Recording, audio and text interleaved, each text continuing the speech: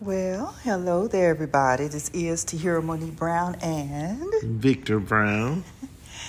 um, this is another Tahiraisms, and a living true and truly living real people, real stories, real issues episode. And today we are going to be talking about miracles. I know many of you can talk about times in your life when you were going through the worst time of your life, or maybe even the best time of your life, and something happened out of the ordinary, something you prayed for real hard, and it came to pass. And some things we talk about, there are no words to describe how an amazing event took place in our lives. Something totally expected or totally unexpected. So, the Bible tells us to pray without ceasing. And I remember once I was going through a really hard time in my life. I had came home and there was a letter on the door that I was about to be evicted, and my lights was off, my gas was off, my phone was off, and I just embraced it and took it in and went to the payphone. I called around trying to get help like you usually do when you're in that position.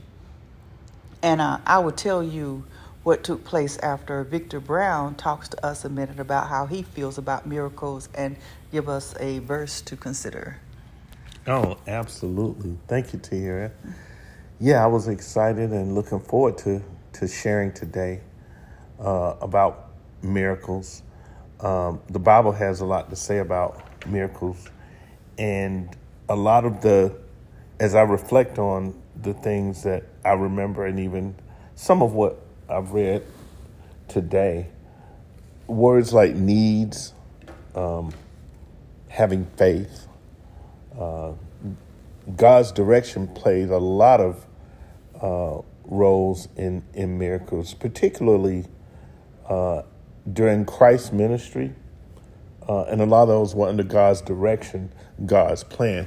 God never, sometimes there were times when people were really trying to make demands or trying to prove to others that Christ, or try to make Christ prove who he was. And God did not entertain that.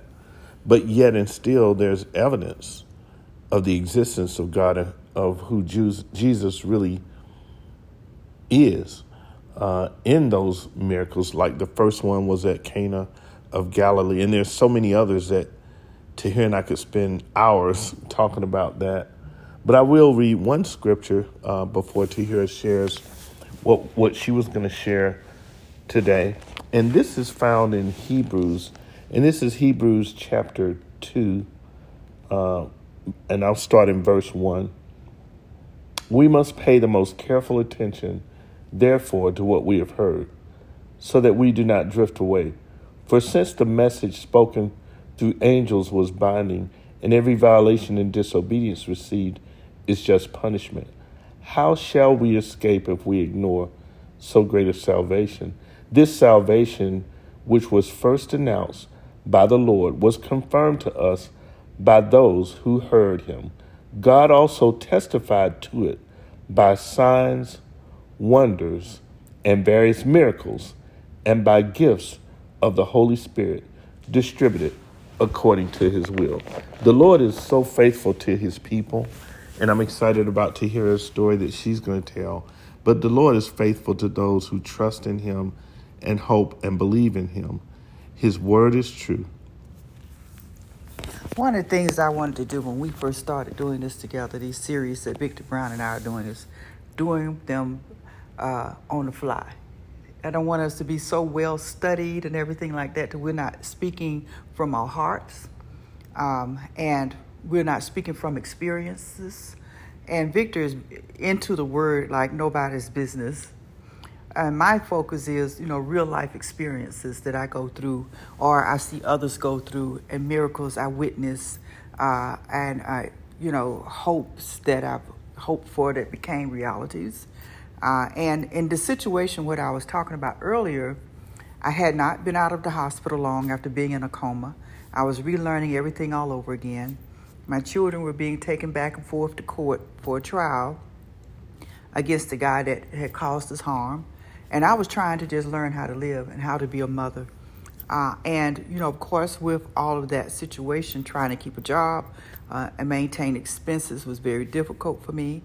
And so when I came home and saw the letter on the door and I went inside, my lights didn't work, my phone didn't work. And one of the things that really mattered living there is you had to have your lights. If you don't have anything else, you have to have lights, electricity. So I just put on a coat and headed to the company for my lights.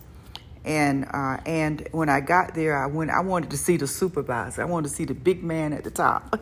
I didn't want to see just anybody that work at the desk. And to my surprise, they let me see the CEO of that particular facility. And he walked me up to his office. And he says, young lady, when do you think you can have the money? I said, I'll have it by the end of the day. Now, lo and behold, I didn't have one dime. I had no idea where I was going to get this money. I was literally knowing that I may just have to walk back home because I didn't have the money to be able to go back home on the bus. I said, but I'll have it before the end of the day. And I walked back downstairs, going out the door. The guy actually walked me down. And when I walked out the door, there was a woman coming by that knew me before I was in the hospital, and I used to sing songs at churches and with a little gospel group. She says, aren't you that little singing girl?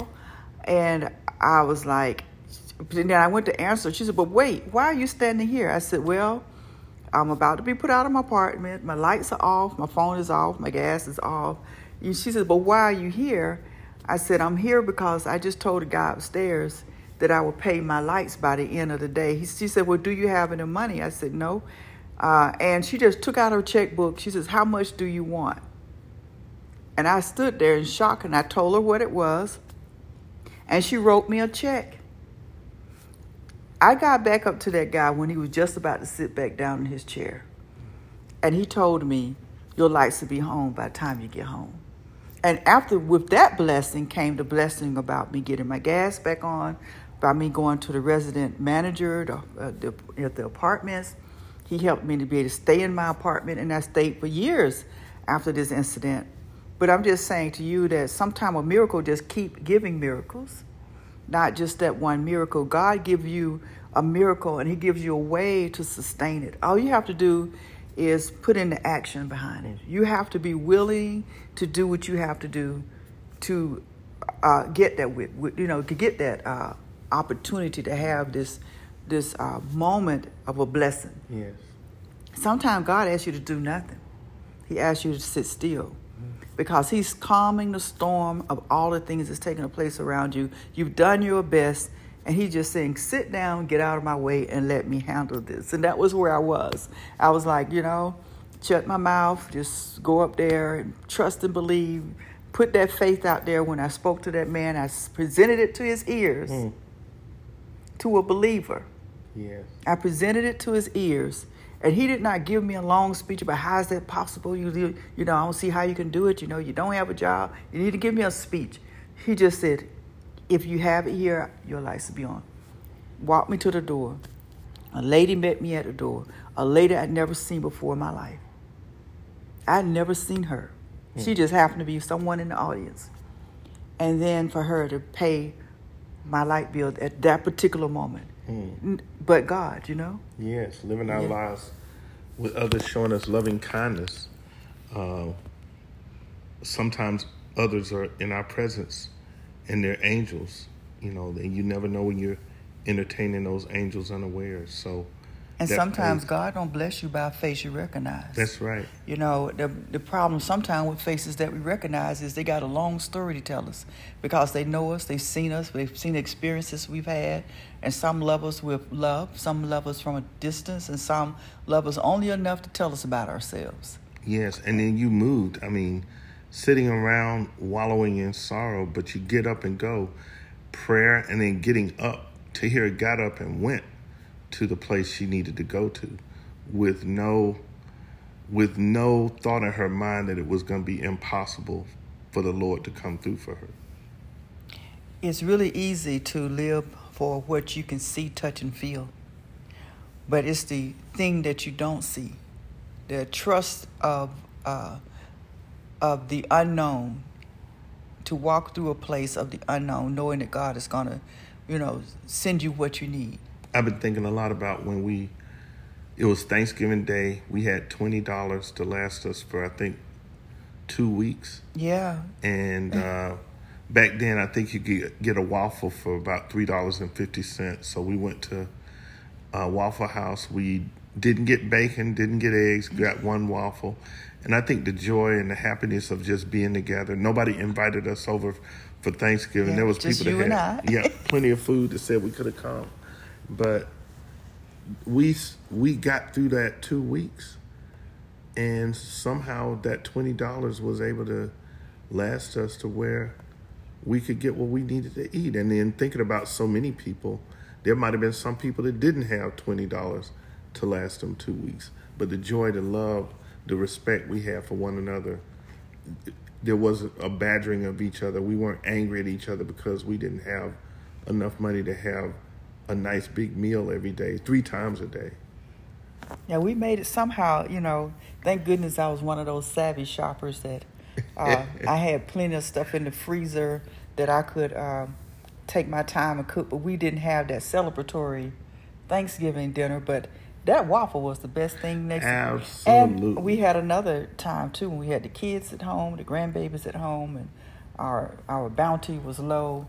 And we did the same Waffle House thing. We went and bought waffles this time. We just celebrated with waffles and bacon. And our Waffle House meals were the hits. Oh, yes. But right in the middle of eating that, we was invited to have a big dinner with my children's father's family. Yes. So imagine being a miracle happening when we're invited to a large meal. Yes. With my ex-husband's family, which my ex-husband and my husband now are great friends, and that's a blessing within itself. Yes, it is. But we just wanted to take this moment to talk to you about miracles. I don't want to get caught into getting segued, because that's what happens when you talk a long time. That's right. Is you get off subject. When I feel myself getting off subject, literally, I have one of these little broom-like things at my door, like when I have guests at my house, and I feel like we're getting off subject. I have the broom. I say, it's time for me to sweep you out the door now, right. So that we won't get into gossip and the calling that we have. It gets lost in a conversation about other things versus why we're there in the first place. Anyway, this is Tahira Monique Brown. And Victor Brown. Signing off. Have a fantastic day, everybody. Goodbye. Bye.